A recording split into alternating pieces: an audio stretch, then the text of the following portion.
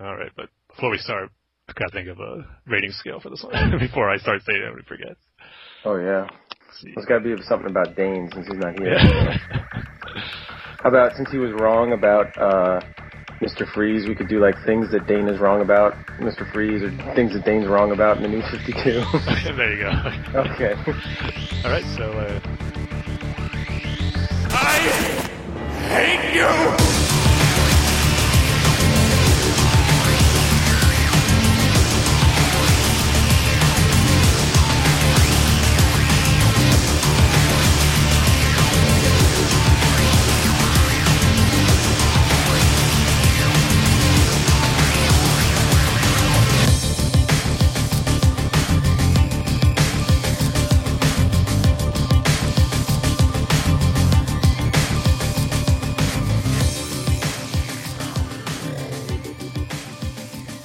Hey everybody, it's another Bad Fans podcast. It's episode number 29. Right, Tim? you got it. I didn't interrupt you, and I didn't have to help you. So we're off to a good start so far. Tim, you just interrupted me again. Spoke too soon. Will you stop interrupting me when I try to introduce myself? I will keep my mouth shut until you say my name. Okay. My name is Dane, and today I have with me Tim. Tim, what is today? Today is one of the best days of the year. Saturday, May 4th. In other words, Star Wars Day. So, to all the listeners, Dane and Terrence, may the 4th be with you.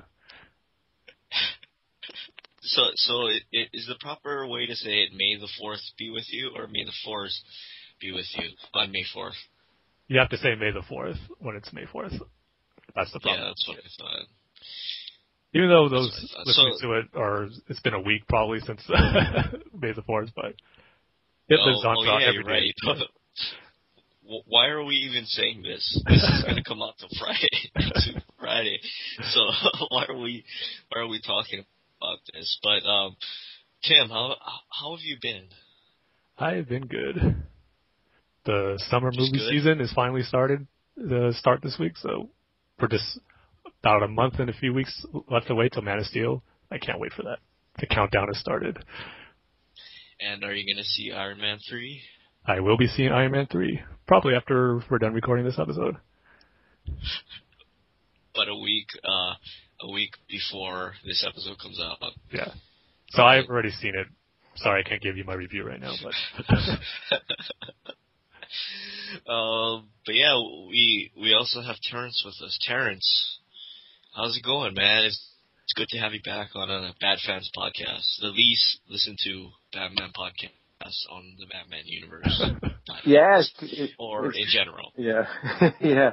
It's good to be back. It was frustrating last week listening to you guys and not being able to chime in because Tim was dead wrong on something and I had to correct him and I couldn't do it. So, yeah, but I have, since it is Star Wars, and I know Dane usually asks Tim the hard Star Wars questions, but I had two questions for Tim, but I don't want to step on your toes. So did you have a question for Tim, or should I go ahead with mine? Yeah, sure. Tim, you gotta pick one. Oh no. The Bane Batman fight in Dark Knight Rises, or the Anakin Obi-Wan fight on Mustafar? Can I choose another fight that beats both of those? Or does it have to be those two? Sure. Okay. Yeah, sure. Darth Maul versus Obi-Wan Qui-Gon fight. To me, that's the best. Definitely the best lightsaber fight in all of Star Wars, and maybe just one of the best fight sequences ever, I think. Especially the last sequence with Obi-Wan and Darth Maul. That is amazing.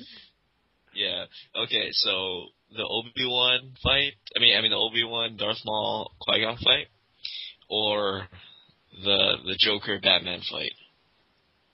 Obi-Wan Darth Maul and Qui-Gon. The Joker Batman fight wasn't really the best physical punch out fight, I guess, where they're really going at it with each other like he did with Bane. So that was not my pretty much what you're saying is you're not a Batman fan. No, I'm sorry. I don't know why I've been on this podcast for 29 episodes and I'm not really a fan. That's okay.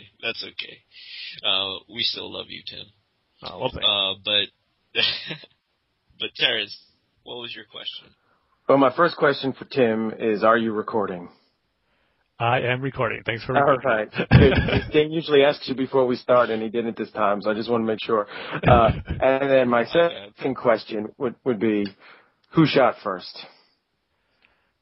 Okay, well... In your opinion, this is going to affect how I think about you. Just so you know, who shot first? Han Solo. Okay. Yeah, but... Interesting. Yes. I know that's probably... There's a lot of special edition changes that people complain about, and to me, that's really the only special edition change I would prefer to have the old way, where Han shoots first. It just, editing-wise, too, it looks so much better, too. You can just tell how they edit. It just doesn't look good the way they edit it, where they have Greedo shoot first real quick. So, yeah, Han still shoots first.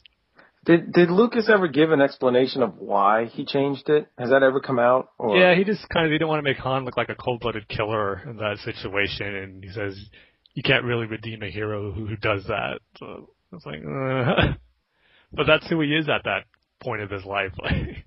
So, well, I have to say I agree with you 100%. So, Han shot first. It's funny though that when filming the prequels, Lucas actually had a T-shirt that said Han shot first. He's actually wearing that. Yeah, in the movie The People versus George Lucas, they show him in that shirt. I thought that was pretty funny. Yeah. Now here's what were wrong about last week, because I thought it was a little. Dane started the podcast off with wanting to get away with murder, which of course, if I wasn't on it, I started to get suspicious about. And it was time travel, so I'm like, does he want to travel in time before he asks me on the podcast and get rid of me? I'll start. All right, so last week, Tim, you said that if you went back in time, committed a murder, and then went back, you would get caught. They'd arrest you for it. But I disagree. I think if you went back in time and committed a murder, you'd get away with it because your self back in time has an alibi. So, like, let's say, 2025 Dane goes back in time right now and bumps off whoever it was he wanted to kill. When the police come and get him, he's like, well, no, I was doing the Bat Fans podcast at that time and that date, and even my friend Tim's got it recorded. So I think because you have the alibi, you would get away with it. But until somebody invents a time machine and gives it a try, I guess we're all safe, except for Bruce Willis and Joseph Gordon-Levitt. Good point there. See, you have a villain's mind, Darren. You know how to execute the perfect crime and not get caught. Not only that, but you could go back and you could plant evidence and do it just right. But there you go. Yeah. So we got to be careful. In a sense, I was right then, right? Yes, you were correct. If you went back in time, you killed somebody, you flash back to the current day, your previous self would be caught, right? No, it wouldn't be, because your previous self was, like Terrence said, has an alibi or is doing something, and he couldn't possibly be convicted with that. Oh, I see. So time branched off, right? Well, I was just saying, like, the evidence would point to you, but when the police came to get you, you would have an alibi. You would have, and plus, since you didn't even know that it happened, you would pass a lie detector test, because you'd be like, I didn't murder them. You wouldn't even know. Chances are you might not even know that person yet, so you would get away. Oh, I see. That does make perfect sense. Gotta be careful not to cross you, Terrence. Yeah. No, trust me. If I ever had a time machine, I would not use it for murder. There's a lot of fun stuff I would do, but whoever crossed me would be forgiven, and I'd go bet on all the Super Bowls that ever happened. So go to the future and get the sports almanac look. Yeah. Go to a Jimi Hendrix concert. Yeah. Of course, the year I go back to, 1977. Or I would go back to 1939, find Bob Kane, and just say, Bruce isn't really a great name for a character. How about Terrence? Yeah. And then in Batman Beyond, Terry would be named Bruce. It would be the opposite. Yeah.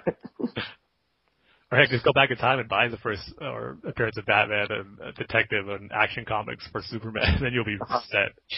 Yeah. Well, I mean, if that's the case, can you take something from like 1939 and bring it back to the future? Bring it back to the future. I want to see why not. Yeah. Okay. All right, so I guess we can get into our future topic. And Tim, why don't you specifically go back in time, grab us a topic, come back to the future and give us a topic. Okay, I'll be right back. Let me just get my time machine, and I'll be back in a flash. Okay, I'm back. I was gone for a while, but thanks to time travel, it just sent like an instant to everybody. First, let me ask, how was episode 7, 8, and 9? Amazing. If only I could tell you guys what happens in those. But I don't want to disrupt the whole time-space continuum and ruin everything, so I'll keep it to myself and just let everyone be amazed when they come out. Well, I mean, before you get to your future topic, I had an interesting thought about episode 7. Okay, let's do it. You know how Return of the Jedi ends on a happy note? Everybody's partying. Mm-hmm. Everybody's all happy. Ewoks are playing drums on the Stormtroopers' heads, yeah. Yeah, exactly. I was thinking that episode 7 should start off where, you know, the New Republic is set up, but there's massive problems. Luke is having problems finding other Force users. And, you know, in general, the Republic is fighting constantly. They can't get along. You know, Leia's reestablished the Senate. The Senate just can't pass any bills or legislation or anything like that. And the galaxy is in chaos, essentially. It's hanging on by threads. Okay. What do you think, Tim? I mean, that might be one of the plots they go with. I mean, there's going to have to be some type of bad situation or conflict that they have to deal with.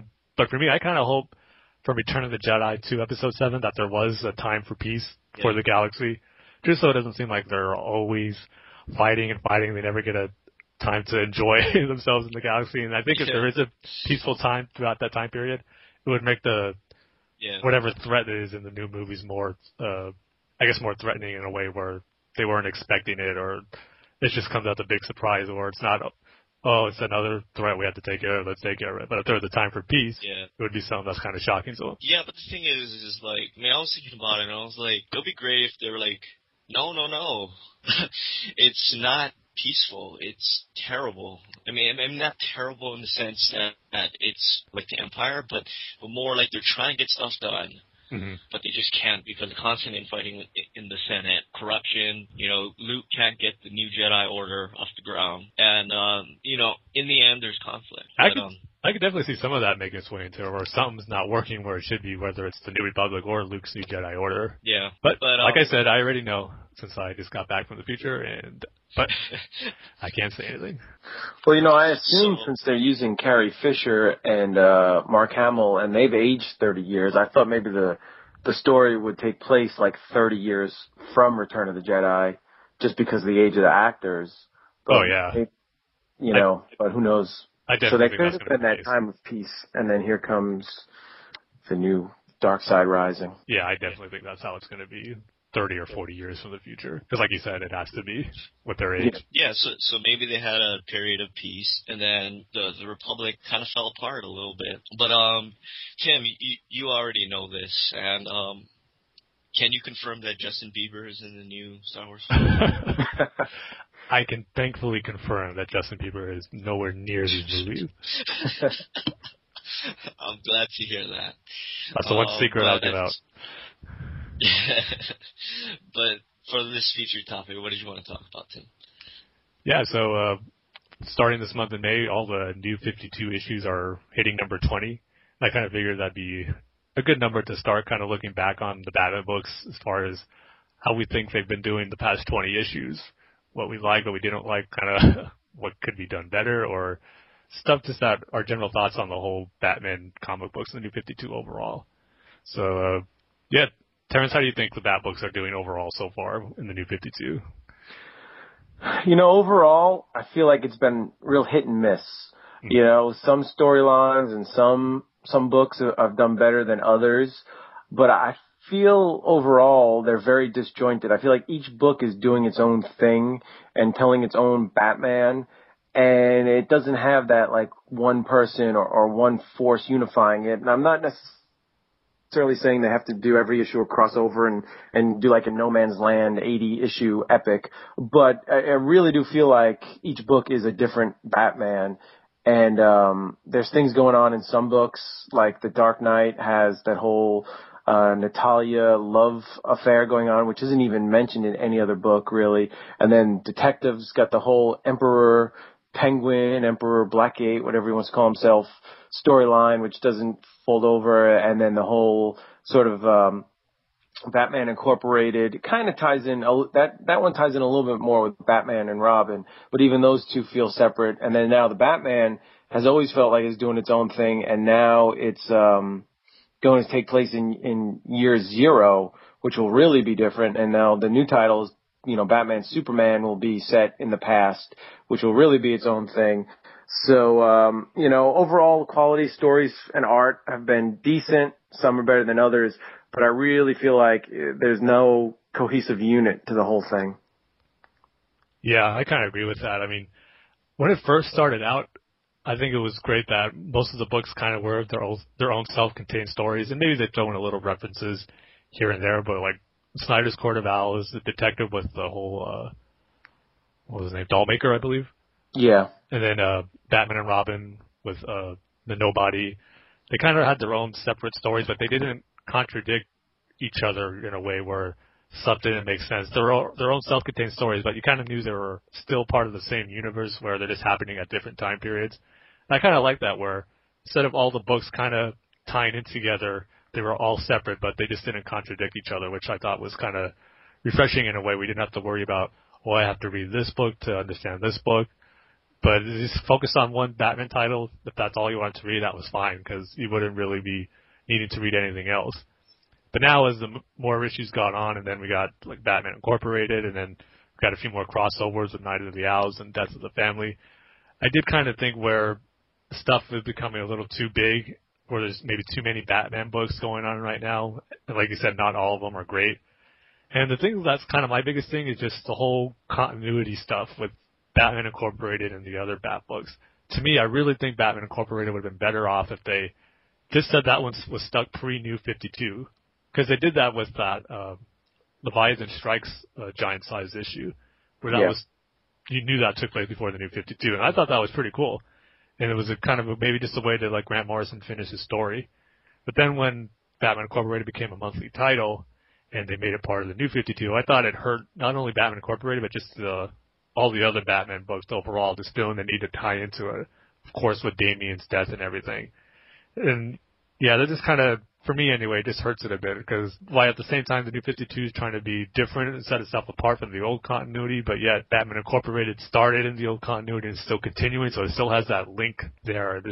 Too many stuff gets confused as far as certain things that happen. You got Damian's age is a thing of question, where Batman's only around 5 years. He's gone through all these different, or 4 Robins in the span of 5 years. And we got the Tim Drake thing of not being really a Robin, and the whole Robin internship things. Those are things I definitely think aren't working for the overall Batman mythos in the New 52. So, kind of like you said, Terrence, I think overall I would say it's been pretty good, but it hasn't been great. And if anything, I think maybe there's maybe 1 or 2 many Batman books on the shelves right now. And just some of the story choices they went with, haven't been too happy about, mainly with the whole Robin stuff. So that's my take, my overall impressions of Batman in the New 52 right now. How about you, Dane? Well, we can talk about continuity for days and days and days and how screwed up it is right now. But when you sent over this question, before that, I was kind of like, I think the Bat books are going really good. But then after you sent that, my complaint isn't so much about continuity and story. It's about story, but it's about the quality of writers on the books. Why did we have? I don't know how DC works, but why did we have to have Tony Thatcher for 12 or 13 issues on Detective Comics, and why after a couple of issues was John Layman still on Detective Comics, and why is Ann Nocenti even on Catwoman, a book that I don't even read? I had to drop because the writing was so bad. Yeah, exactly. And it's the same thing with Red Hood and the Outlaws. Where was the direction in that book, or what was the direction of that book to introduce Red Hood and the Outlaws? If that's the case, then you should have just called it Outlaws, obviously. Yeah. Everybody knows that, because it almost has nothing to do with Jason anymore. I haven't read it in a long time, but... Yeah, for that, I really think, for Jason, as far as his story, I think they really just a good opportunity. What was going on with him pre-New 52 with him and Scarlet? I think they were kind of a good counterpoint to Batman and Robin. Like his own form of justice, he had his own sidekick in a way, but that was totally abandoned for the Outlaws. And I think they should have kind of kept with that story point going forward in the New 52. Would have been, for me anyway, I think would have been a better fit in the Batman universe in the New 52. But I'm sorry, go ahead. Yeah, and you're right. And, I mean, it's not all bad because, I mean, now that we're 2 years, is it? Into the New 52? Yeah, it's going to be this year, right? Yep. Now that we're in 2 years into the New 52, it's not all bad because, you look at something like The Dark Knight that started off terribly, that had a bunch of terrible issues. I mean, it was consistently bad on a monthly basis. And, I feel that we can say, with Greg Hurwitz's 2 Dark Knight storylines, that the book has redeemed itself. So the direction of the Batman universe and the New 52 and all that stuff is good and bad for me. Yeah. I mean, like you said, there's been great stuff to come out of it. I mean, look at what Scott Snyder has done with Court of Owls and Death of the Family. And I'm definitely looking forward to Year Zero, where I think hopefully he puts a new spin on Batman's origin where here's the thing, if they want to go completely new, hopefully they'll get it to themselves where let's not stick to the old pre-New 52 continuity and just forget all that and just go all in and do something new, but not kind of do something new here, but yet try to keep things here that's going to contradict some of the new stuff. Just go all in or don't go all in. That's my take on these new stories coming up for Year Zero. I'm expecting it to be really cool because I know Scott Snyder, I can't even say his name. Scott Snyder's Scott Snyder's track record has been great so far with his Batman run, so I have all the confidence in the world he's going to deliver us a good story. But do you guys think there's too many Batman books on the shelves right now as far as just main Batman stories? When you got Batman, Detective, Dark Knight, Batman and Robin, and then now Batman Incorporated. So that's 5 right there. Do you think that's too many? Yes, I do. Just because they're telling 5 different stories. If it was, they're the top of the sales charts, and especially for DC itself, they're the top. So they're selling and people are buying them. So as far as demand goes, I don't think it's too many. But I just think for a fan who's buying all of them, it's kind of too many stories going all at once. And a lot of people always complain whenever they have the crossovers, but those are what you remember, 20 years later, we remember Nightfall, remember No Man's Land, we remember War Games. And I just feel like when you introduce a big plot line or a big story element, like now what's going on in Dark Knight with Natalia and Bruce falling in love, and she knows he's Batman and she hangs out in the Batcave with him.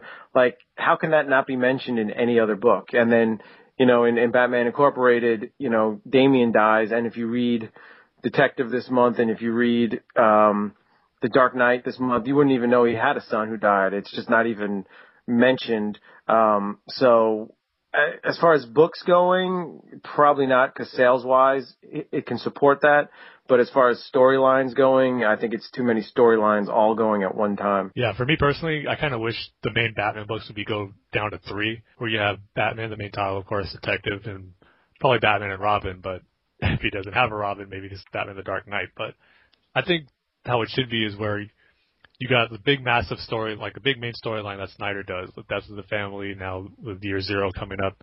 That's the main story focus of Batman in his main title. Then with Detective, I was kind of hoping maybe that'd be something more akin to what Dark Knight is right now, where you're having these new stories with these classic Batman villains like Scarecrow and Mad Hatter, just so you kind of have like that classic Batman feel where you're seeing new adventures with him fighting villains that you love to see from the past. And then maybe his third book with Batman and Robin, where if you ever get to New Robin, where it just mainly focuses on them two and the crimes and stuff that they have to do together as a team, more of a team book. Then, of course, you have the other ones like Nightwing, Catwoman, if that ever gets good, Red Hood. But as far as main Batman titles, I think 3 would be an ideal number for me personally. I don't know.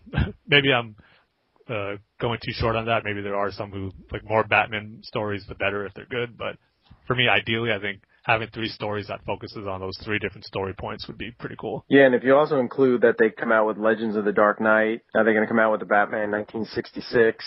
They've got the Little Gotham for kids, and Batman Beyond. There's a lot of Batman stuff out there. Yeah. Like I said, Batman Beyond's been my second favorite after Snyder's Batman. I just love the stories they're telling in there, just because mainly it's in the DC animated universe, which, of course, for me is the greatest universe in which Batman is in. So, the more stories in that world, the better.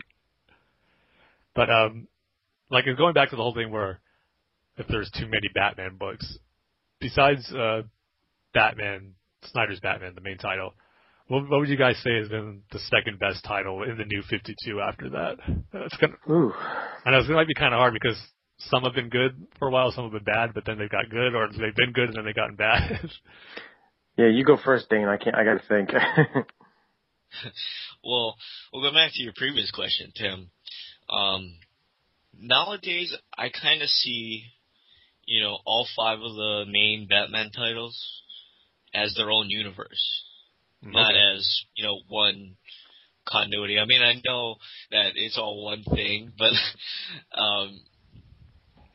I almost feel like, Dark Knight is its own universe, and then you have Snyder's Batman, that's its own universe, and stuff like that. But as for the second best main Batman book, you said,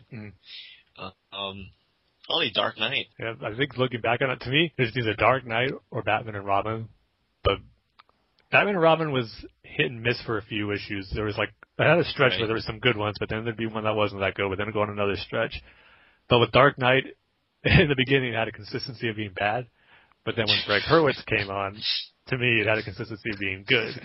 So I think overall, that might be my choice as well, just because too, and also he's doing some, which I think great stuff with characters that I love, like Scarecrow, and then now with the Mad Hatter. So he gets points for that with me. So I agree, Dark Knight would probably be my second favorite, which I never thought I would say. Yeah, I'd probably have to agree. I'd have to maybe say if the best book that is in Batman, but Batman's in, but it's not one of his main titles, probably for me would be Injustice, Gods Among Us. I've really enjoyed that. Now that's hasn't had a full 20 issues, but that comes out every week, but they're shorter. Yeah. But Batman, Superman, and Wonder Woman have been the main focus of that book. And that's been really good. And it's a really good Batman. And he's going to survive because he's in the game, and takes place before the game comes out. But just the fact that it is its own universe kind of gives it a anything can go kind of element, which I think the other books lack a bit. So I don't know if Injustice counts, but I'll go with that one. Yeah, I definitely agree with you on Injustice, but I'm sorry, Terrence, I cannot accept that answer because it's not part of the New 52. I need a New 52 Bat book. Then I'll have to go with the Dark Knight then. All right, we're all in agreement. Yeah. But yeah, the Injustice has been great. Not this last issue, but I think the last two they're in Arkham and Superman's trying to take out all the villains there and the Batman stands up to him. There is some cool sequences in the story part right there, especially when he does the Cyborg. I thought that was awesome. But so we kind of had our favorite Batman book, and now I think we might be all in agreement with this one too. Our least favorite, which one that we thought has been the absolute worst Batman title in the New 52. So starting with you again, Dane, I think I already know the answer. Catwoman. Followed closely by, and it's a 2/8 times per second, Red Hood and Batgirl. Really? You put Batgirl in there? Yeah, because, I was just flipping through some old issues. Or the first, 19 of them. And in retrospect, I feel that, I hate to compare it, but comparing it to, the Dark Knight, the Greg Hurwitz run, comparing that to Batgirl, it's just no match. I just have no words for it. It's like having a gun and not being able to pull the trigger on it. Yeah. I know you haven't been the biggest fan of Batgirl since it started, but I'm still kind of surprised you haven't been kind of on the bottom of the worst. But for me, I would have to say Detective, just mainly because it never ever found its footing. You had maybe 2 or 3 issues that were really good between Tony Daniel and Layman. But being on Detective, which is DC's oldest book, along with Action, I think that's somewhere you would want to have stories that are almost on par with what Scott Snyder's doing, just because it's such a iconic title, Detective Comics. And just the stories in there from Dollmaker. Then you have that short story arc with Penguin and the Iceberg Lounge, and then you got the Emperor Penguin stuff. It just never really gotten good.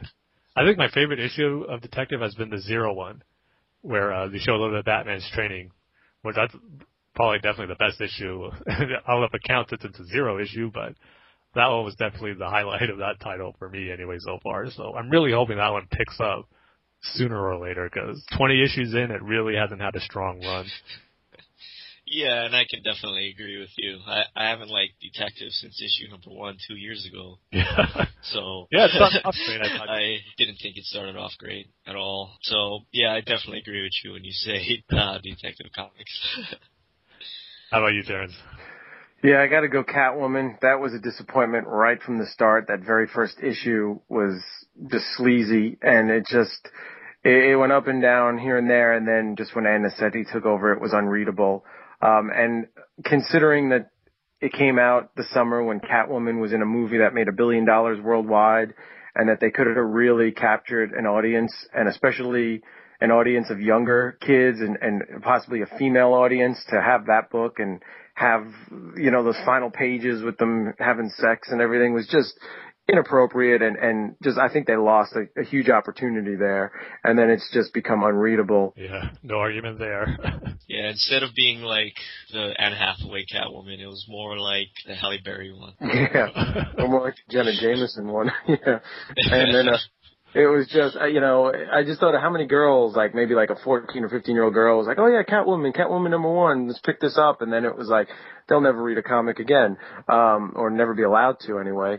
So Catwoman, Detective's been weak at best, and what's really disappointing me now is Batwing. I kind of liked some of Batwing, but sometimes it had a lot of weak issues.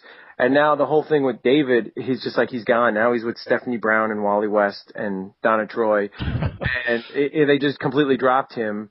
And maybe Luke Cage would be good, but if you look at the sales of that book, they're so low that I can't imagine DC sticking with him very long.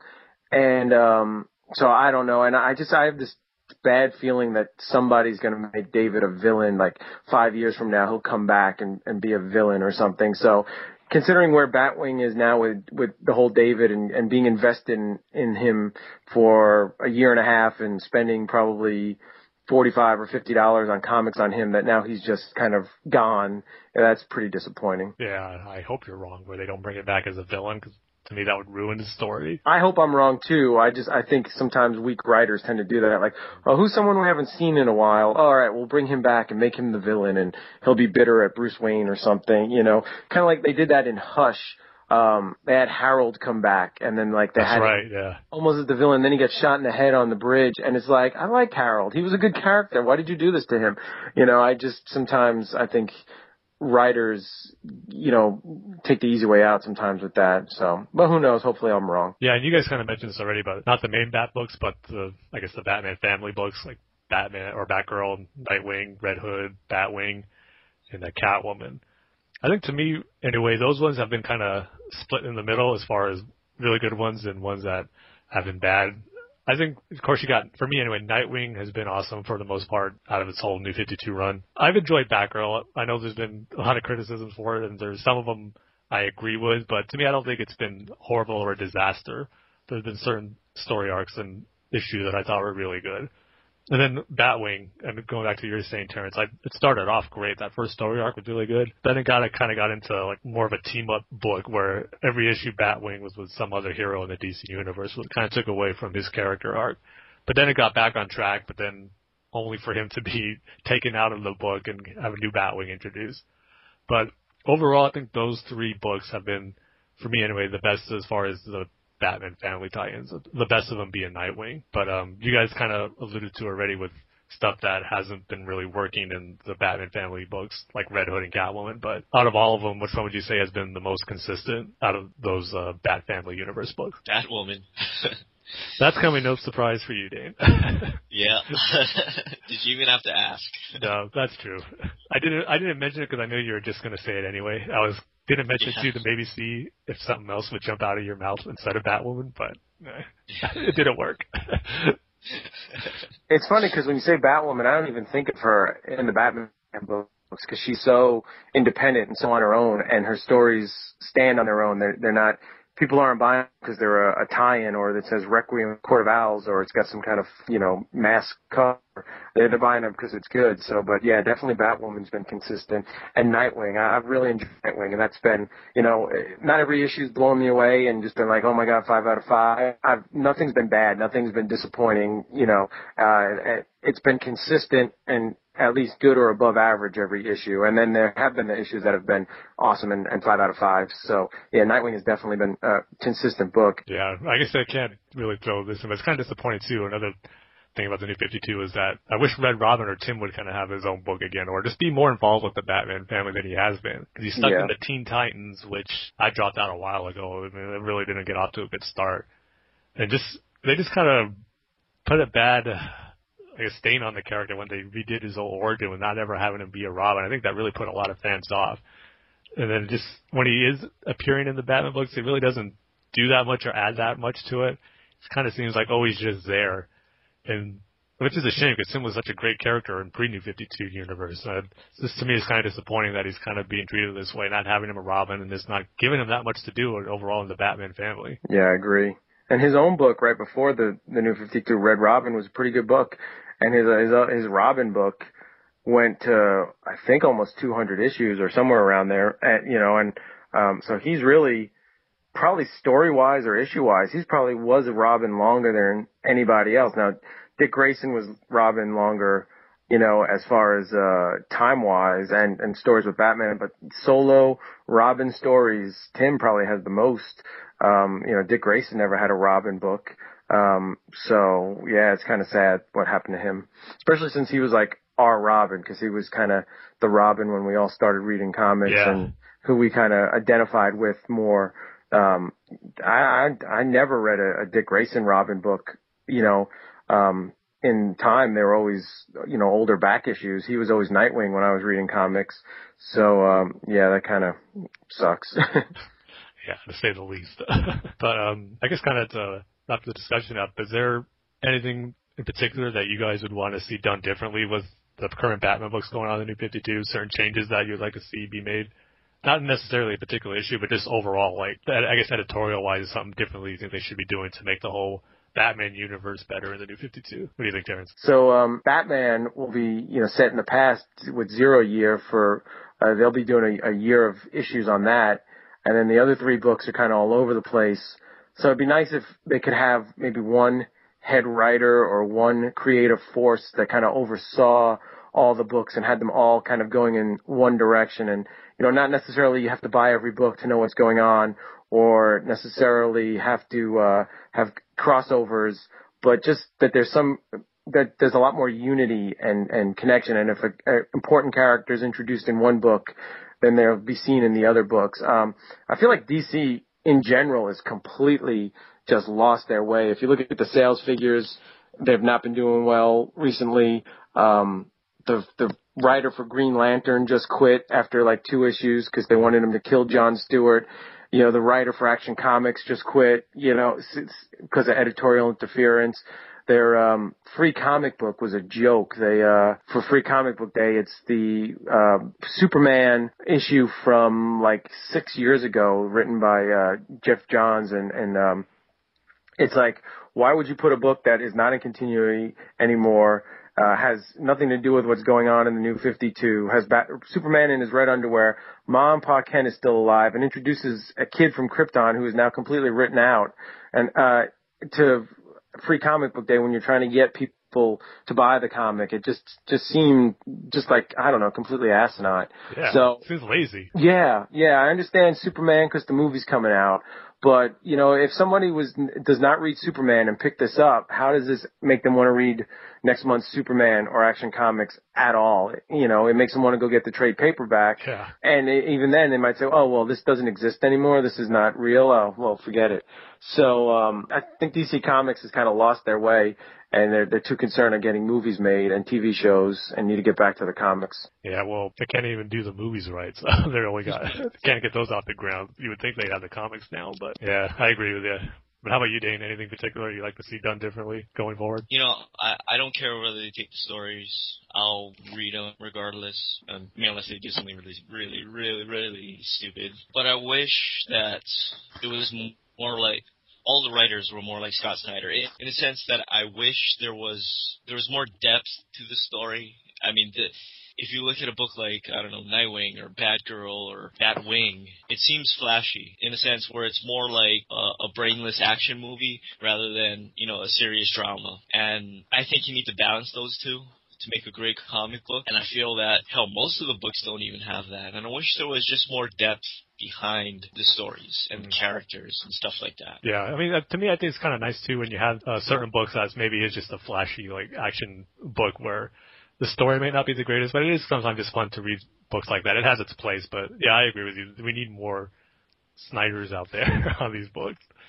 Yeah, because, I mean, if it's just, I mean, I agree with you, Tim. I mean, that stuff is great once in a while, but, I mean, if it's on a consistent basis where it's just, this slam-bang action sequence that fills 32 pages or whatever, you tend, well, for me anyway, I tend to not care about the story, not care about the characters, and just reading it just to get through it, just to say that I've read, whatever, number 19 or number 20 or whatever. Yeah. For me, I guess I'm getting better at this, but I'm someone who's a big continuity guy where stuff doesn't make sense. It really bothers me, but so much stuff has been contradicting itself with the New 52 continuity where it's kind of, I have that attitude where, okay, I just have to kind of have my own continuity, what I view as to be the backstory for certain characters, but I just really wish they'd do a better job of deciding what they want the continuity to be brand new or still have lingerings from the past universe before the New 52. It's like I said earlier, the whole thing with the Robins never set well with me, and then stuff with Damian's Age, and then they're changing things too in the middle of the New 52. The whole thing, like we said with Tim Drake, we saw that picture of him in Teen Titans #1 where I believe they referred to him as Robin. He was wearing his old Robin costume, but now they changed that, saying, oh, no, he wasn't. I just want them to be consistent with whatever continuity they want to have. I may not have to like it, but at least have it where it's consistent, where if they're starting fresh, and there's no lingering effects that may contradict each other. So that's kind of my big thing, less contradictions going forward in the new Batman books in the future. I mean, I think once Batman Incorporated ends, that it might get better with that, because I think that really threw a wrench as far as the whole continuity, as far as where things taking place in certain aspects of these stories. So I think once that wraps up, it'll probably be better.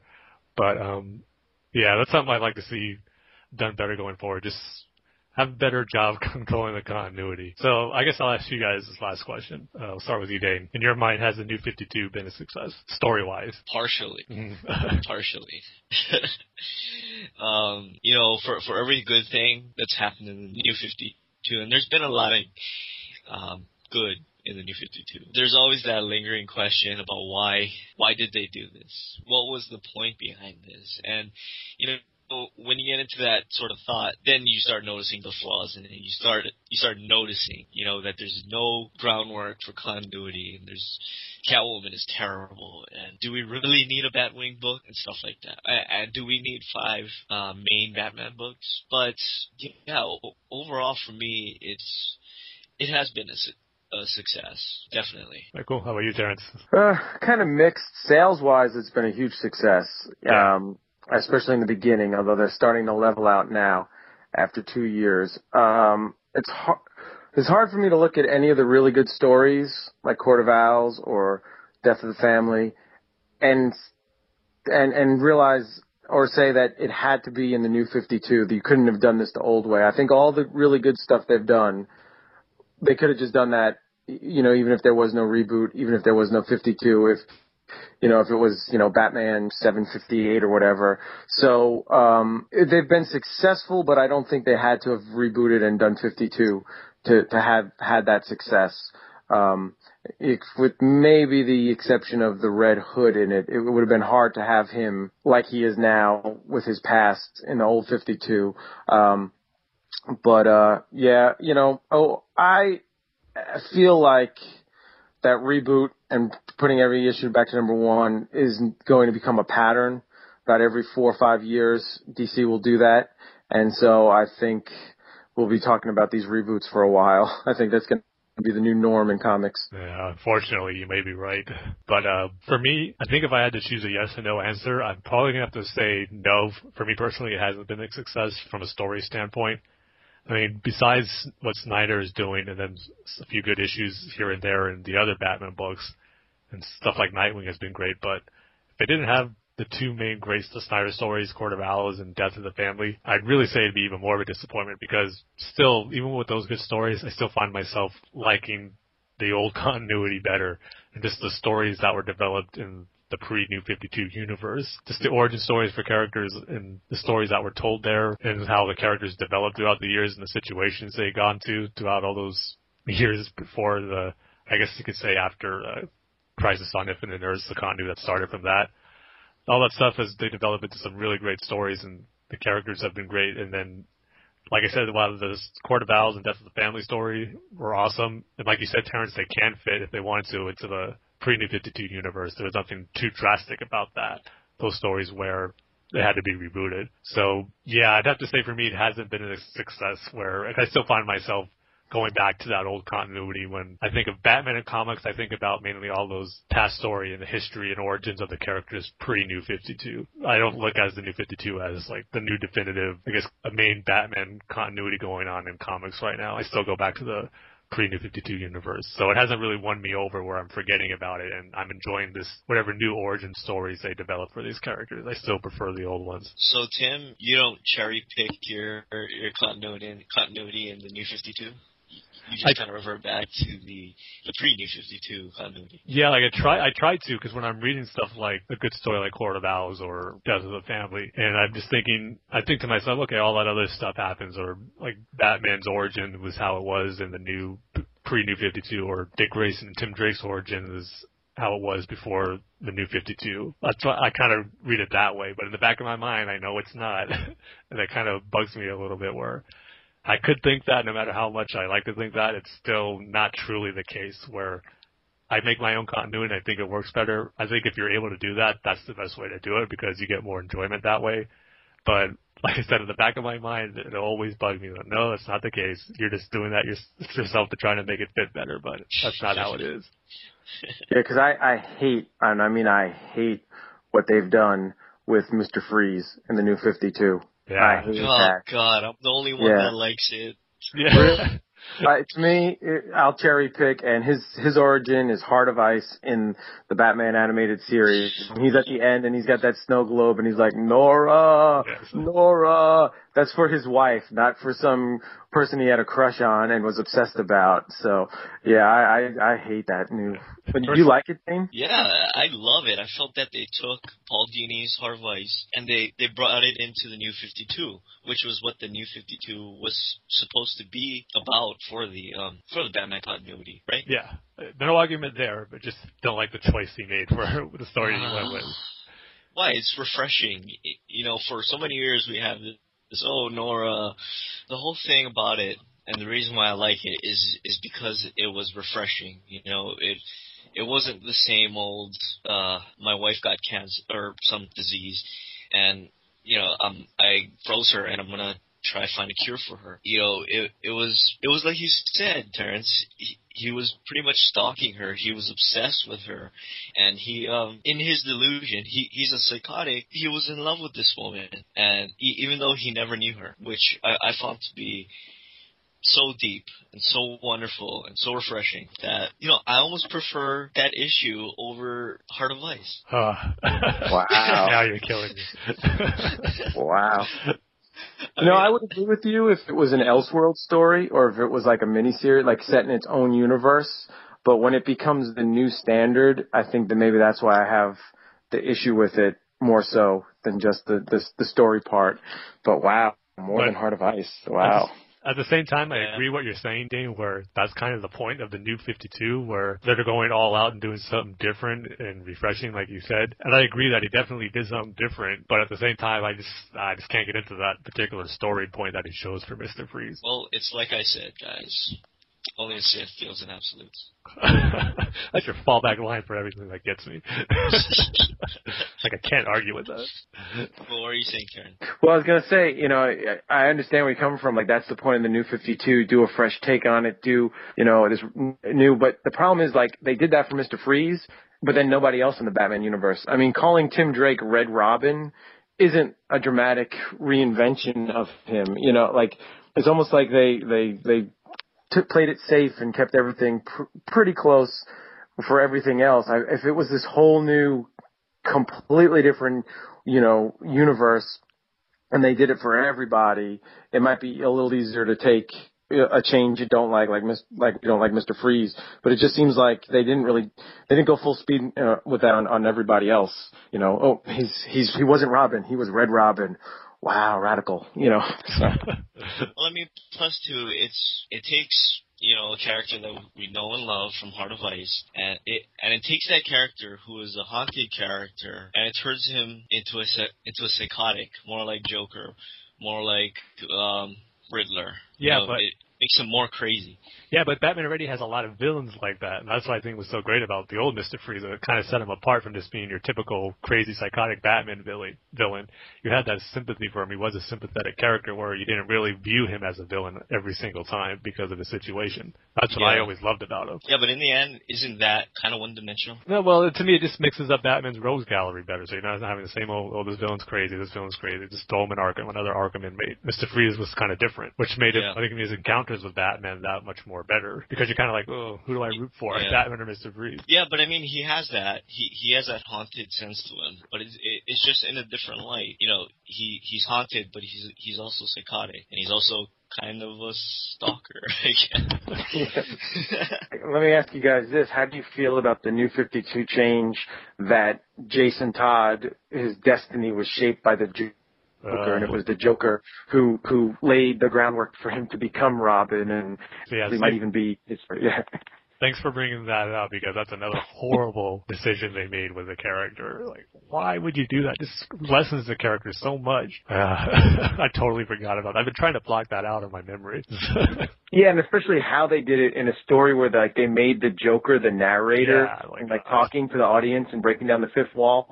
It just was, it was just so off. Yeah. Yeah, I'll add that to my other disappointing checklist of New 52 revelations.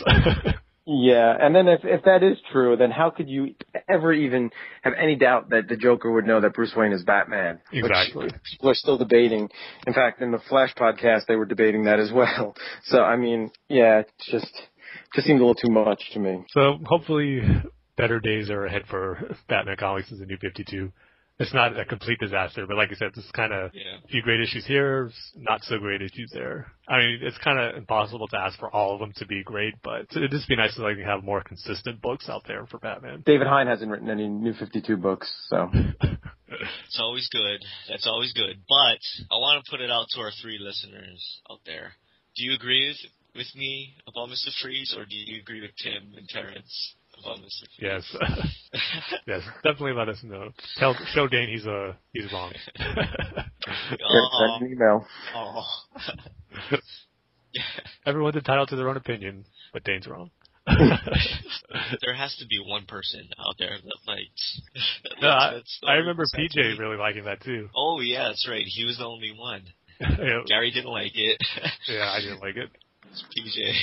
We'll get PJ back on this show. He agrees with me a lot. He's just a Snyder fanboy. No matter what he does, he likes. Alright, so, I mean, I guess that's it. So, I guess we can get into a conversation with Alex. Terrence, why don't you read his conversation? All right, we got one email this week from our loyal listener, Alex, and he writes, "Hey, Bat fans, thanks again for another amazing episode. I was glad to hear your positive thoughts on the new Man of Steel trailer. I watched it because I'm trying to do my best for media blackout for the movie. Thanks for the recommendations of Injustice. Although I like fighting games, I'm not very good at them. However, because of Tim's high praise, I picked it up and am thoroughly enjoying it. As a huge Bane fan, it's awesome to play as him in the Nightfall costume. Despite the unusual costume choices, I'm really shocked how much fan service was put into the game. I would have never guessed that we would be able to play as Selena Kyle's cat Isis in a game NetherRealm gets the characters a lot more than a lot of the comic writers at DC, in my opinion. I was really interested in your discussion of time travel, although I thought it was an interesting concept that never made sense to me until recently when I watched Dragon Ball Z for the first time. The explanation of how going back to a different dimension at an earlier time and not changing the current timeline, I found to be fascinating. However, the Back to the Future version of time travel, although I find it kind of nonsensical, is way more fun. If there was a time-traveling toaster like The Simpsons Treehouse of Horror, you can bet I would be abusing it all day. My questions for you guys. What are your favorite moments in the New 52? How would you rank the decades of Batman in terms of your favorite stories from that decade? And what decade gave you your favorite depiction of Batman? For an example, my favorite decade of Batman stories is the 90s because of stories like Nightfall and No Man's Land. However, the 70s were probably my favorite depiction of Batman because he was much more vulnerable and using more detective skills. And then he ends it, thanks a lot, guys. Let's go to the first question, and I'll throw it out to you guys. What are your favorite moments in the New 52? And I guess we kind of did our Batman moments, so maybe how about some non-Batman New 52 favorite moments? Yeah, first of all, Alex, glad you enjoyed Injustice. Glad my review got you together. Glad you enjoyed it. The game is awesome. Like you said, so much fan service in the game. It's just amazing to go through it all, but glad you're having fun with it. As for my favorite 52 moments, I guess even a particular moment in Batman, I'll just go ahead and say, I think it was issue number 6 where he's captured by the Court of Owls, and all those different members, like even the children, are attacking him, and then he just kind of loses it and goes all out and just starts beating up all those Court of Owl members and just really laid it into them. I thought that was a great moment for Batman. But probably just other like main New 52 stuff. It wasn't so much a moment, but I guess a story revelation I thought was really cool was in Green Lantern, where we found out that the Indigo Tribe Lantern Corps, their whole purpose of being around was that Abin Sur was taking criminals who were like biocriminals and having them exposed to the Indigo emotional spectrum force, and he was kind of building this Indigo Tribe to confront the Guardians because he knew the Guardians were bad and they were going to end up kind of destroying the core and just remaking the galaxy. So he was actually preparing for that and getting these different criminals and having them be the Indigo Tribe, which I thought was a pretty cool story revelation for the New 52 Green Lantern. So that'd probably be one of mine. For me, in the Batman universe, it's got to be Batwoman. The first 18 issues, which is one story. That was amazing to read. I can't wait to buy the trade paperback for it.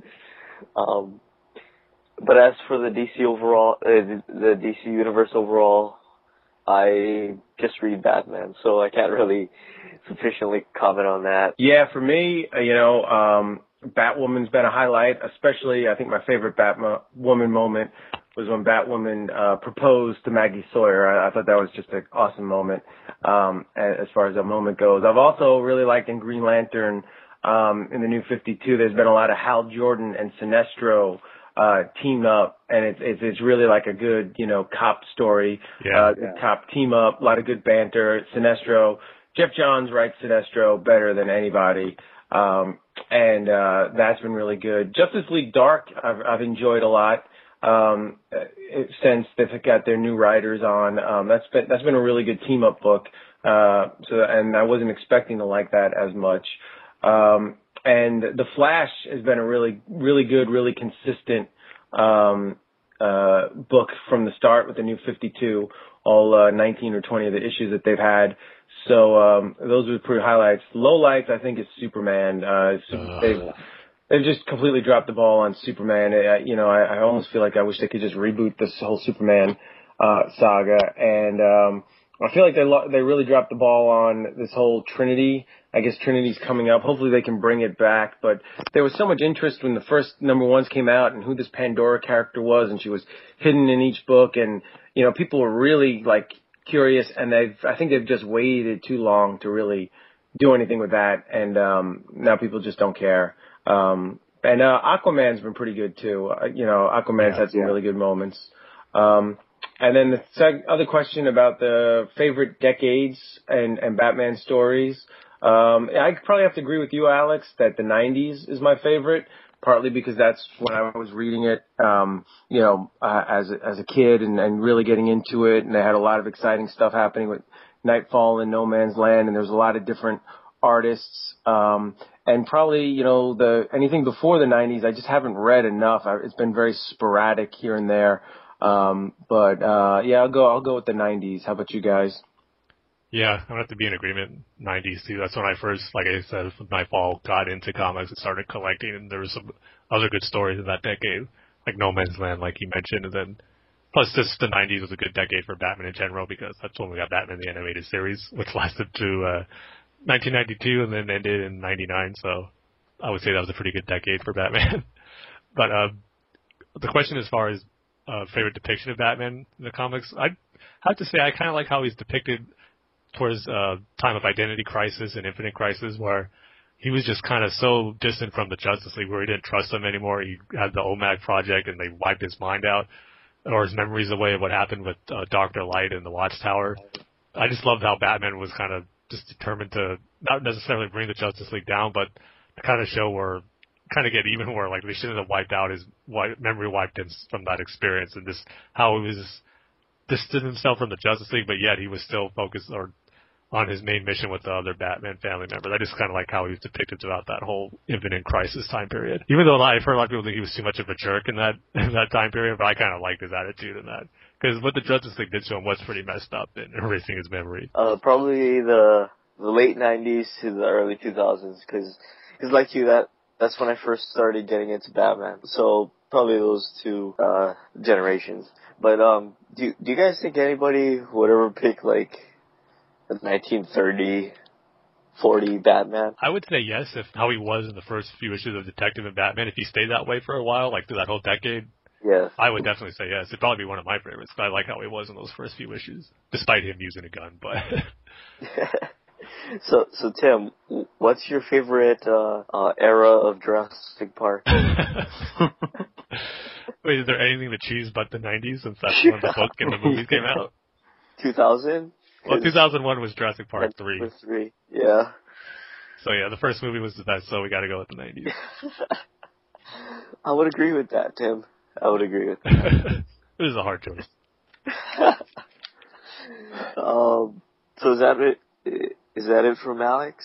That's Alex. I just want to mention, he mentioned Injustice, and I was going to say that I have not bought the game yet. I'm waiting for it to go down in price. But I did download the demo, and it's awesome. And it was funny because I started playing it, and my 7-year-old stepdaughter took a peek at it while I was playing it. She's like, why are there red sparks coming off everybody? And I'm just like, oh, those aren't sparks. That's blood. And she's like, what? But then she's watching it. She's like, let me play. And she's just become obsessed with playing the demo and wants to get the game. So I don't know if I'm scarring her for life, letting her play that game or what, but the demo's pretty awesome. Yeah. Yeah. So you two are going to have some great matches when you get the game. Yeah. So Terrence, you brought up your stepdaughter. How was that party? Oh, it was so much fun. It was like 18 girls, and since I'm a teacher at her school, they all know me as a teacher there too. So they were playing and dancing Taylor Swift and One Dimension, right. or One Direction. I keep calling One Dimension. They're One Direction and all these teeny bopper stuff. So it was I was pretty wiped out by the end of it. But were they all well behaved because they knew you were a teacher and they didn't want to do anything wrong to get in trouble?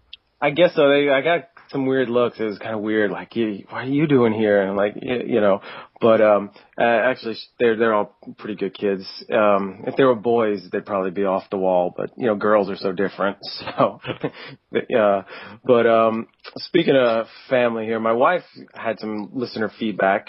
She had a question for you guys, actually 2 questions. And the first question, she wanted to know, what jobs do you do? What job do you have? And basically, is this kind of just a job, or is this the career that you wanted? And if it's not your ultimate career, what is your ultimate career that you would want to have? Time to bore everybody with my job.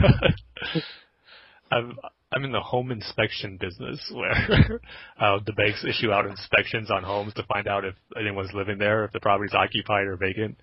So I process those orders and we send them out to field inspectors. They send the report back and we send the reports back to the banks that order them. very fun and exciting, I know. When you're going up to a house, do you ever think like this could be it? This could, there could be like a superhero in here, or this could be like a hostage situation, and I could rescue Well, the day, or it's all just. No, but sometimes when I get photos back of these vacant houses that are abandoned, there's the people leave toys in there. I did see a picture where someone had a toy lightsaber left there. Like, it's almost, oh man, I should go and get it. Because when you say abandoned house, I think of like those hideouts the Scarecrow had in the Dark Knight.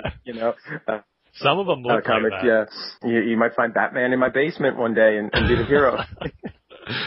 Oh man. And so, is that your ultimate career, or if you could have any ultimate career, what would you? Well, as a kid, I didn't even grow up saying that's what I wanted to do. But my ultimate job, if I could, but I think it's past now, would just be in the band in the music business. I mean, as a teenager, I was in the band and we would play a lot of places. That was like the dream job or the dream goal, but yeah, nothing ever materialized with that. How about you, Dane? The only thing I know, I do know from a previous podcast that there's a guy at your work who looked at your dragon tattoo and told you that they actually really found a dragon somewhere up in South America or something, but I don't actually know what you do. I work for a lighting manufacturer, a high-end lighting manufacturer. Pretty much we send high-end lighting throughout the world, so you've probably seen it. You just don't know it's from us. So, that's where I work. It's not a career or anything. It just pays the bills, to be honest. It makes it so I can buy comics every 2 weeks and do this podcast and stuff like that. But as for a professional career, probably a professional mango picker. How does that sound? As a career, yeah, so professional mango picker. Nice. And then, are those lights manufactured in Hawaii, or? Yeah. Oh, yeah. Cool. And then shipped all over the world. Cool. My wife's other question was, do you guys have any pets? I technically no, but there's my neighbor's cat who always comes up to our house. And it's pretty much like our own pet. So, but no, I don't officially have any pets. I had a dog when I was a kid, though. His name was Sherlock. He had him for 11 years. That's a cool name. Yeah, I have a cat and a dog. Do they get along? Oh, no, they don't live in the same house. Because my girlfriend and I have two different houses. We have an old apartment, and then we have her parents' house. So we spend time between the two. Cool. Well, and now everybody knows Dane and Tim just a little bit more. For good or for worse. Yes. So we'll have to add Alex. You have to send us an email with your answers and find out if you have any pets. Yeah. We don't have any bat cows. Yeah. All right, so we're going to get into the comic reviews now. But before we do, Dane had to step out for the remainder of the podcast, so just going to be me and Terrence handling the comics for this episode. But for this episode, we're going to cover the weeks of May 1st, which was this past week, and also April 24th. And during those weeks, we had Batman Inc. number 10, Batman The Dark Knight number 19, and Batwing number 20, and Detective Comics number 20. And the rating scale for this episode is, since Dane is not here, we're going to go ahead and use him as our rating scale.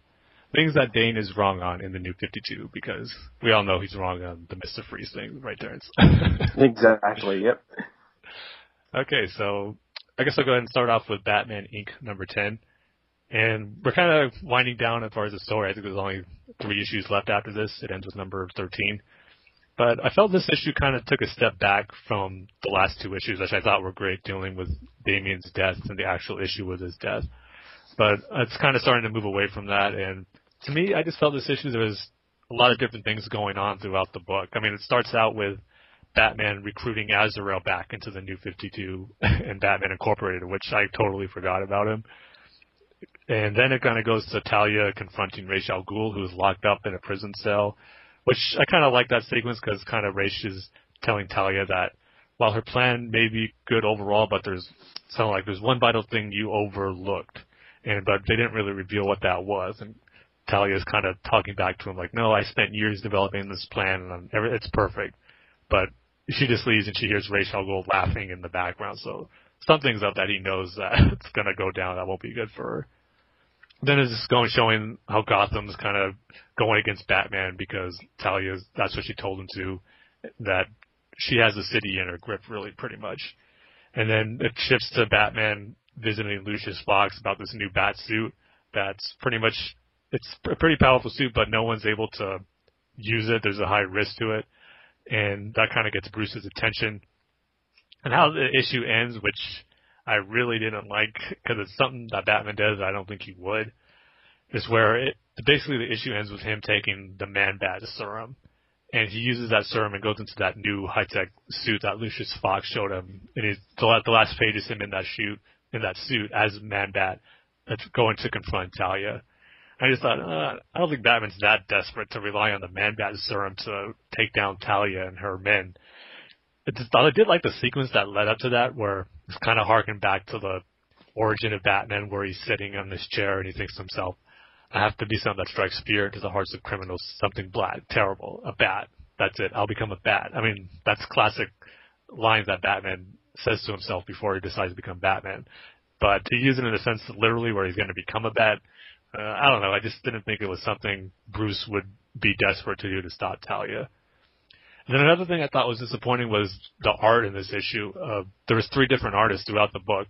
You had Chris Burnham doing the first few pages, and then it really drops where the art really didn't look good, especially the sequence with Nightwing and Red Robin. Nightwing's face and his expression just looked weird to me. It just looked off, or it just didn't flow good with the rest of the art in the issue. So that was another disappointing thing to it. So yeah, I think like this issue just setting up the big confrontation between Talia and Batman. I didn't read the issue, but I have it in front of me. I'm looking through it, and there's one page where Tim and Dick are together, and their heads, their craniums just look so off. Nightwing looks like the Elephant Man at one point, and then Tim's head looks, 3 sizes too big, jumping off the building. So yeah, I have not read it, but I totally agree with you on just, browsing through the art that you're correct on that. Yeah, exactly the panel I was talking about. Yeah, this catches you by surprise. Like, the rest of the issue didn't look like this. What's going on? It just looks so bad. So yeah, I mean, like I said, a lot of different subplots going through this whole issue. You got the thing where Jason Todd's been captured by Batman Incorporated members of Hood who betrayed him, but then it turns out they reveal that they're all on the same side, and the woman who has Dick or Jason captured reveals that, yeah, they're all together, we're working together, but they don't reveal why and who she is, so there's still some mysteries going on there. But I just thought there was too many things going on in this overall issue to make it really enjoyable as the last 2 issues we got. So overall, I'd probably just give it 2 out of 5 things that Dane is wrong on in the New 52. Hopefully it starts picking up again for a good finale to this Batman Incorporated storyline and just Grant Morrison's run in general. So after that, we had The Dark Knight number 19. So what did you think of this one, Terrence? It was good, but not kind of like Batman Inc., not as good as the previous issues. Partly, I think it was because of the art. Ethan Van Sciver was not on this one, which I think it's just, I think he just was taking a break. I don't think he's off the book. He's still on it. But, the art I felt was kind of a step down. The story kind of didn't really move very far. Most of the story was about the Mad Hatter setting up this make-believe world or this play, which we've already known about and seen. And then it went a little more into him taking these drugs as a kid, which we already knew about and had seen. And then, it kind of didn't really move very long. They do like a trial run of the play, which is, the artwork was a little surreal, reminded me a little bit of Arkham Asylum a bit. And then it ended with, him killing literally hundreds of people, I think, in the river, at least 100, which makes me wonder why anyone would ever live in Gotham. Like, why would you not move out? I just thought it was a little excessive. I guess it also has the revelation that Jervis Trench, will now focus on Batman's girlfriend, what's her name, Natalia, for his Alice, which I thought was pretty good. But since we haven't seen Natalia in any other books, I get the feeling with her that she's not a permanent character. She's just a temporary, story plot. So it makes me think that she's either going to get killed here, or she'll be fridged, as they say in the comics, or she'll get abused somehow and then just be like, I don't want any part of you, or Bruce will break up with her saying you can't be a part of this for your own protection, and she'll just be gone, and that'll be that. So, overall it wasn't bad.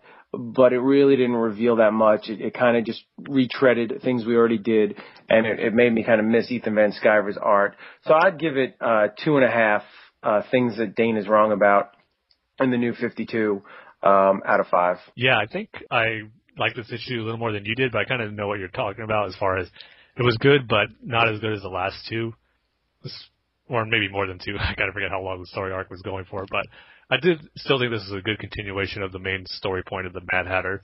I really like the flashback sequences. Just, we finally get the revelation of what really turned Jervis into a crazy psychotic villain. We just kept taking those pills, and then every time he took it had a different effect on him. We see him losing his hair, which kind of prompts him to wear his first Mad Hatter hat, and then he keeps taking more, and he goes to confront Alice again, and how she's pretty much done with him now. He just getting too weird. He's just too strange now, just getting too psychotic with taking those pills.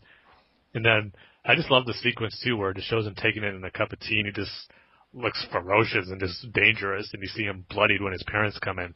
I thought it was a nice touch, too, where it ended, where he has to end up going to the Arkham detention facility for youths. And I just thought it was kind of a tragic ending to the character of Jervis as a kid, just because we saw how his upbringing was and how he was as a kid, a good person who maybe was a little different because of his height, but yet he had loving parents, he had friends, he got along with his girlfriend, or person he wanted to be his girlfriend, but just to see it all crumbling down like that, I thought was a good way to introduce him as to become a villain, not just something typical where it's just like where he takes revenge on all these people that did him wrong or treating him differently now, but he said he just gets locked up into like an Arkham detention facility center. But like you said, the whole thing with Bruce and Natalia, I agree with you where we haven't seen too much of her. For this to like be really connected to the relationship that Bruce has to her, I still think it's kind of strange that he revealed to her that he's Batman. Especially like you said, we haven't seen her in any other story arcs or any other Batman titles. But I did like how it's tying in where Mad Hatter thinks she's the perfect Alice for him to recreate that magical day he had with her when he took her to that fair. It looks like that's the whole point of his plan, is just to recreate that day so he can, I guess, live it over and over again. So I did like how it connected with that. And kind of like you said, too, with how it ended where he ends up killing all those people in Gotham City who he had control with those hats. I think something that Greg Hurwitz has done in the Scarecrow arc and even in his Penguin story from a year ago, where he tries to get Gotham City involved at the end of his arcs where the city has to become under attack in some way, where the people in Gotham have to suffer it. I think that kind of takes away a little bit from his story. I mean, we'll see how this one wraps up, but with the Penguin and the Scarecrow one, I thought those were unnecessary things to bring the whole citizens of Gotham City involved into the conflict that Batman is having with the villains. So it's kind of the same thing here. I just kind of wish he would just focus it mainly on Batman and the Mad Hatter and now Natalia. So we'll see how it wraps up, but I still thought this was a very solid issue.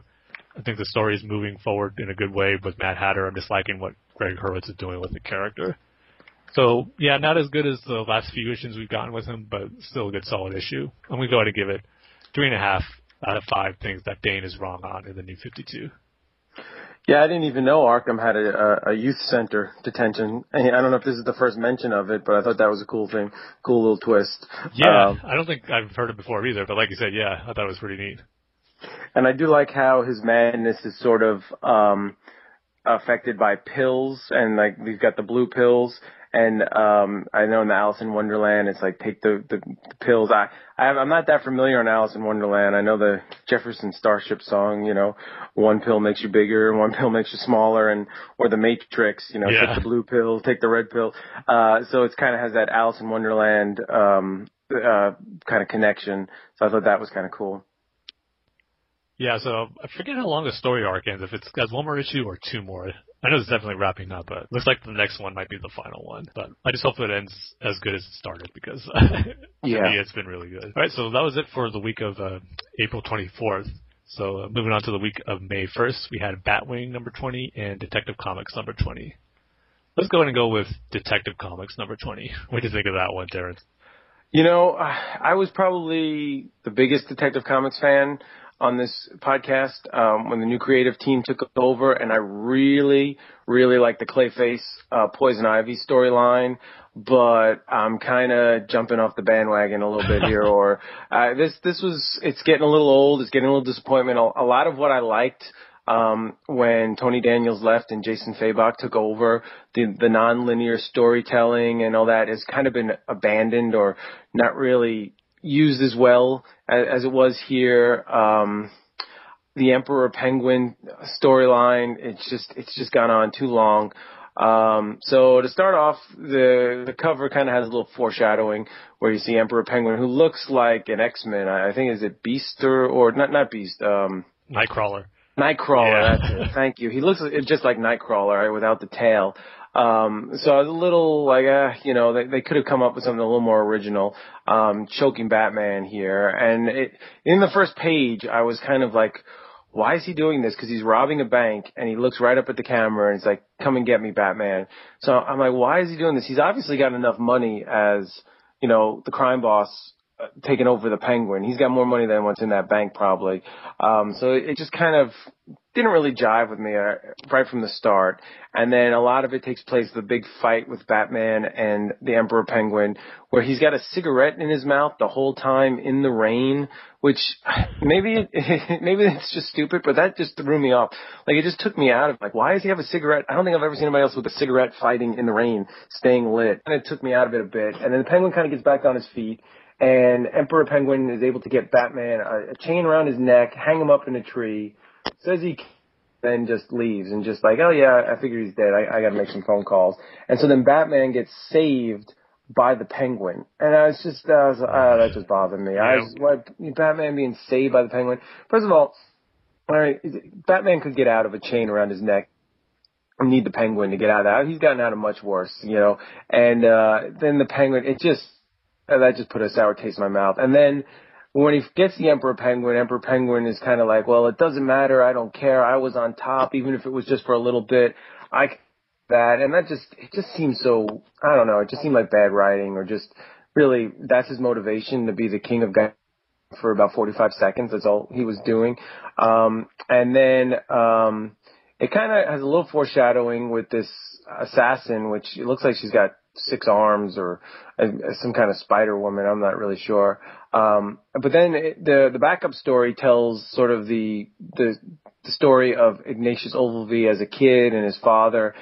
And it really kind of, I felt it was misplaced. Like, this story of his youth should have been told 3 or 4 issues ago. It kind of, I'm feeling like we're done with the Emperor Penguin. It's all over. It's all done. Why are you telling me this now? And then it kind of ends with him becoming Emperor Blackgate, which really just kind of said, oh, we're not done with him. He's going to be around for a while, right. And yeah, so it's just kind of like, I'm hoping the next issue they kind of do something different. I'm hoping Emperor Blackgate Penguin Nightcrawler is not in it for a while. And let me ask you, he goes to Blackgate and he's talking to this guy who's the boss, who's got like ears that, at first I thought he was a man bat, but then wasn't. Do you have any idea who this guy was or is? No. Yeah, it took me by surprise too. Like, who is this guy? Like, is he someone who took Kirk Langstrom's serum or something? But they're not really ears. They look like they're almost kind of look like horns and stuff, like a ram or something. Yeah, and he's got a nose ring, and so if any of our listeners know who that guy is, please let us know, because they don't even say his name. Emperor Nightcrawler says to him, like, oh, I know you, and he's like, just call me the boss. I'm the boss, So I don't know, but, this was definitely disappointing. The last issue was so disappointing, being 900 and not really being 900, and feeling like it was just advertisements for other books to buy. And, you pay $7.99 for a book that has like 4 pages of a story that says, now go read Talon to find the rest and all that stuff. So I'm probably going to give this, I'll be generous and give this 2 out of 5 things that Dana's wrong about in the New 52. And maybe that might be a little high, but obviously I didn't care for it too much. What do you think, Tim? Yeah, it's probably not going to be that much different from what you thought of it. I will say there is one good thing about this issue, is that the story arc finally ended with Emperor Penguin. But then, like you said, we got that backup issue where it looks like he's going to be Emperor Blackgate, and I was like, oh, great, he's not done with him yet. Can't wait to see where that goes. But everything you said I agree with. The whole fight sequence Batman had was him out in the rain. It was like, come on, Batman has fought worse than this. And they're kind of trying to make explanations for it, where he took the Man-Bat serum. He had something with Poison Ivy that he did. I don't remember if they mentioned Venom at all, but for some reason I think that maybe there was some Venom in him that he was able to make himself stronger, but maybe I'm wrong on that. But either way, yeah, it was something where this didn't sit right with me, like you said, where he gets Batman all chained up, he leaves him for dead, and then out of all people, the Penguin has to save him. And then what really gets me is that when Batman confronts him again, he says a line where like, "Oh, you took me by surprise this time. I was fighting you like a man before. This time, I'll fight you like you're a monster." Like, you couldn't tell that before when he looked like some weird blue guy. Yeah. It was like, yeah, the way Batman was written here wasn't good at all. And then the whole thing where I just wish when Penguin came, I thought that would have been a nice end to the whole Emperor Penguin story where Penguin shoots him in the head, but no, he's still alive. And like you said in the backup, we see him in Blackgate Prison. And another thing that really bothered me was how they showed his origin story was supposed to be like the opposite of what happened to Bruce Wayne. His parents were killed in front of him coming to a movie theater, but yet he had really no effect on him. Just instead of having the reaction Bruce had, he had the opposite reaction. Like, I don't want to see a story that mirrors Bruce Wayne's origin, especially wasted on a character like Ogilvy. Who is he to have the same origin as Bruce Wayne? It's just such a great origin story, a unique situation that happens to Bruce and drives him to be Batman. That's what makes it great about it, where it's probably not going to happen the same way it did to anyone else, but that for someone like Ogilvy, it did. So yeah, I just really didn't like that at all. So yeah, this whole story arc with Emperor Penguin, I'm glad it's done, but man, was it a disappointment that lasted longer than it needed to. So I'm going to give it 1.5 out of 5 things that Dane is wrong about in the New 52. But Dane was not wrong about this one. He's hated it from the start. Yeah.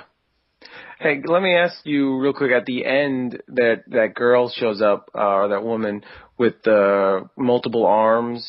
Did you recognize her at all? Because the solicitations for next month say, first of all, they say Harper Row joins Batman on the case. I think this is Harper Row's first appearance outside of Scott Snyder's writing. But then it says on a case that will lead all the way back to Detective Comics 0, which I think we just talked about that was like a year 0 training. Yeah. So was she in the like Tibet? Was she that person he fell in love with? I don't have issue 0 in front of me. It's in a long box somewhere, but That's true, yeah. I remember that, but when I first saw her, I didn't get that impression that it was her. I mean, it could be if they're tying back to that. I think she was the only one who survived in that because both the husband and wife couple that were training Bruce, they both died. Yeah. And so, but when I first saw her, I thought it might have been an Amazon or something. It looked like she was wearing Amazon armor.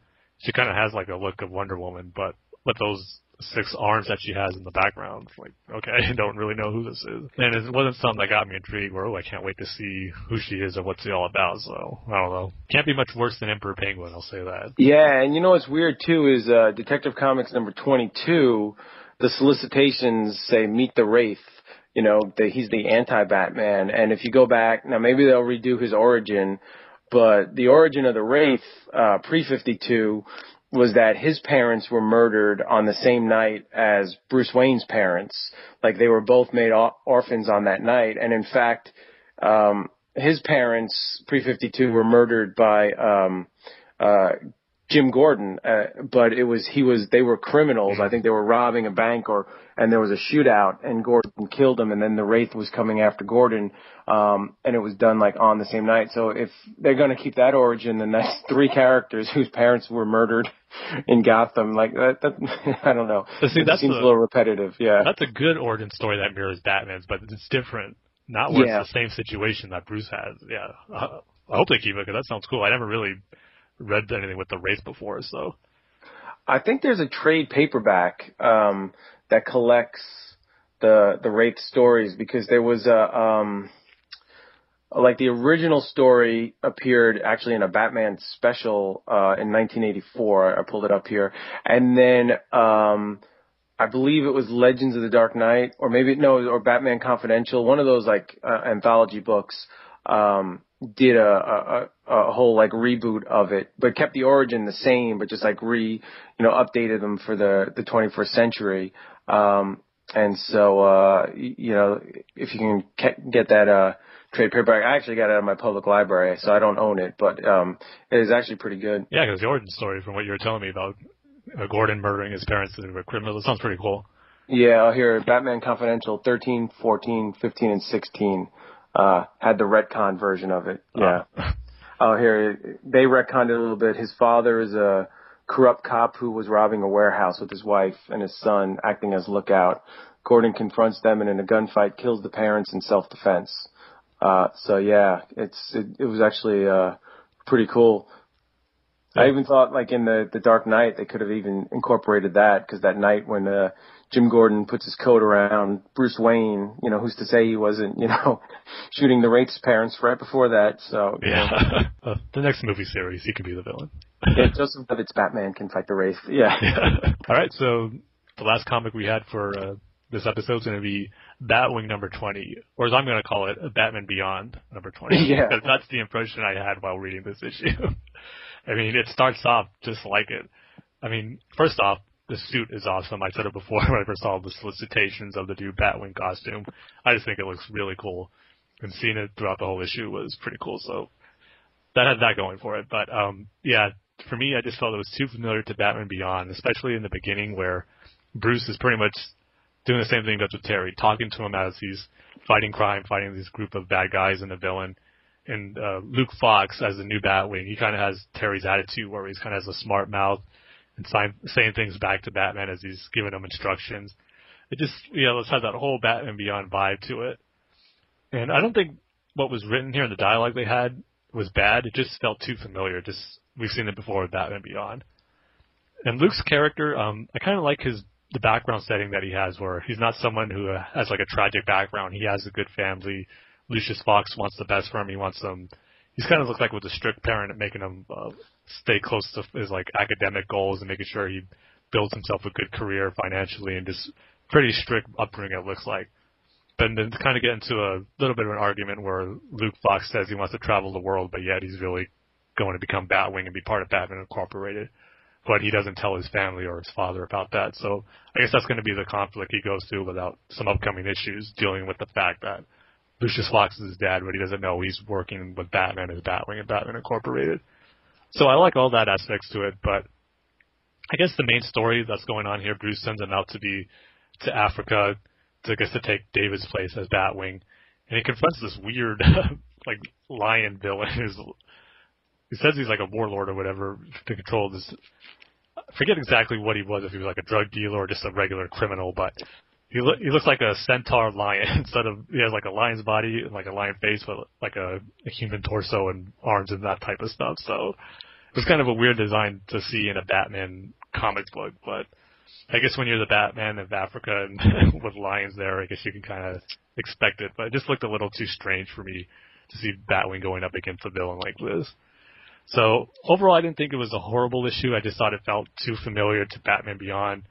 And I guess when you have to compare the two, I'd rather read more Adventures of Batman Beyond, because so far Terry's a better character than Luke Fox. But then again, this is his first issue, so can't really judge him too much since this is his first one. So it was enjoyable, but I would still rather prefer David be continuing on as Batwing and seeing what he has to go through after what happened to him in the last story arc, especially in this new suit, because it's so cool, and I would love to see David use it instead of the one he had.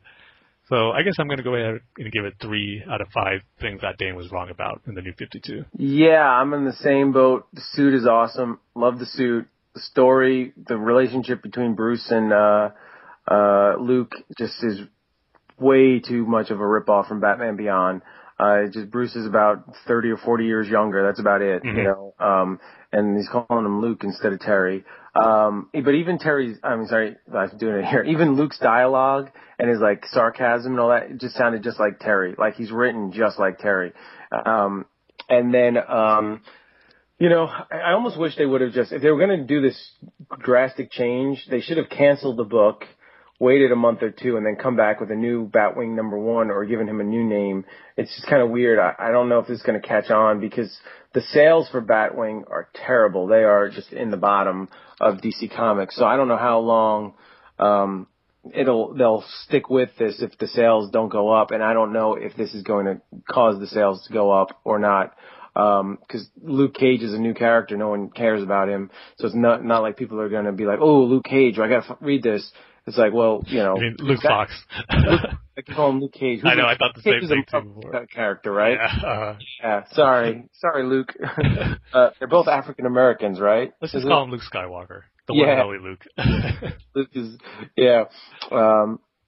So the Luke in this story, Luke 2 here, he doesn't have a following. But I was kind of disappointed in the villains. They just seem like stereotypical comic book villains. They kind of like, even the African characters were just kind of like, like stereotypical African monster kind of thing, like a lion and some kind of African warrior women. Where Batwing was dealing with like some serious issues that Africa faced, police corruption and, witnesses being afraid to testify and, people with money having just way too much power, in corrupt systems. And this looks like it's just a X-Men fighter comic with no, real story and no hard-hitting issues. And there's really no motivation here for why Luke Fox wants to be a hero or be Batwing. Like it says was trying to get Bruce's attention. And maybe it'll develop. Maybe I'm just being too harsh because they've only had 2 issues, but what's his motivation for wanting to do this? What's he being driven by? Batman had the murder of his parents. David had his whole upbringing and wanting to fight the corruption in Africa. Luke, he's coming, his father's a bigwig at Wayne Enterprises. They live in this, awesome house. He's fit. He's, young. I mean, you would think that he'd want to just go out and go to college and, have a good time and, maybe do something, meaningful, become a doctor or something. Why does he want to become a superhero? But, I guess it's a different universe where they actually have superheroes. But, I'd like to see more of what exactly his motivation is. So, I'm kind of rambling here, so I'll wrap it up. I'm actually talking longer than it took me to read the issue because the issue went quick. So yeah, I'd give it 2.5 things that Dana's wrong about in the New 52 out of 5. Yeah, this is probably their last, I guess, effort to try to make Batwing sell good, get a new character, a younger character, a cool new suit. Like you said, if the sales are really that bad and this doesn't improve it, it's probably not going to last too long. I know they said they like having that diversity in the books, but I guess if it's not selling, then there's not much they can change other than this as far as giving a new costume, new character, new setting. But yeah, we'll see if it works. But I guess we'll have to wait and see. Yeah. Yeah, so that's going to wrap up our comic review section. But before we end the show, it's time to finally announce the winner of our contest for the Dark Knight Returns Part 1 and 2 Blu-ray. So I need a drum roll or something but to make it more epic. But since we don't have one, we'll just announce it. So we had a few reviews given us through iTunes, and so the winner after a drawing is going to be Jake Mahan. Hope I'm pronouncing your last name right, but Jake, you are the winner. So congratulations, and I'll be sending off those 2 Blu-ray copies to you as soon as possible. So thanks a lot for entering and giving us a great iTunes review. We appreciate that. And also to the other few who entered in and gave us an iTunes review, we still appreciate it. So congratulations. Hopefully, maybe we'll do another contest again soon. So with that, I guess we'll go ahead and wrap up the show. Unless you got anything else you wanted to add, Terrence. No, that's it. Everybody have a good 2 weeks. We'll see you then. And Dane usually says, don't worry, we'll be back. We love you. We'll be back. But I can't make that guarantee. We might not be back. An asteroid could hit, tragedy could befall, apocalypse, who knows what could happen. So, you might be on your own. No Bat fans, this could be it, True. This future is always unknown, but we'll try our best to make it through all those disasters and come back to you in the next. I'm being like the anti-Dane here, He's reassuring. You never know. You could be coming out of you could go see the movie Zorro and get shot and dead in the street, like the Waynes. It could happen. Yeah. I got to be here and keep the balance between you two then. Yeah. All right, cool. So yeah, you can check us out on the host site, The Batman Universe, at thebatmanuniverse.net. Also on Facebook, at facebook.com/Batman Universe. And also on Twitter, where at the Twitter handle is at Batman Universe. And then if you want, you can follow each of us. I'm at TimG311. And Terrence, you want to give out your Twitter handle? Yeah, I'm at IOD1974 on Twitter.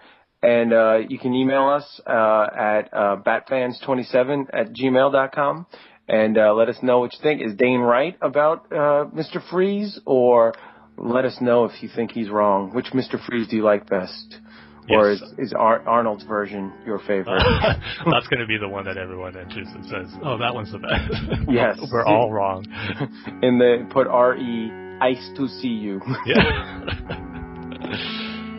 All right, so that's going to do it. Thanks, everybody, for listening, and we'll see you next time. All right, Tim. Well, thanks a lot. Sorry about my technical difficulties here, but I think that was pretty good. Oh, yeah, no problem. I know you and Dane were going back and forth. I was kind of waiting for something to happen on my end. Yeah.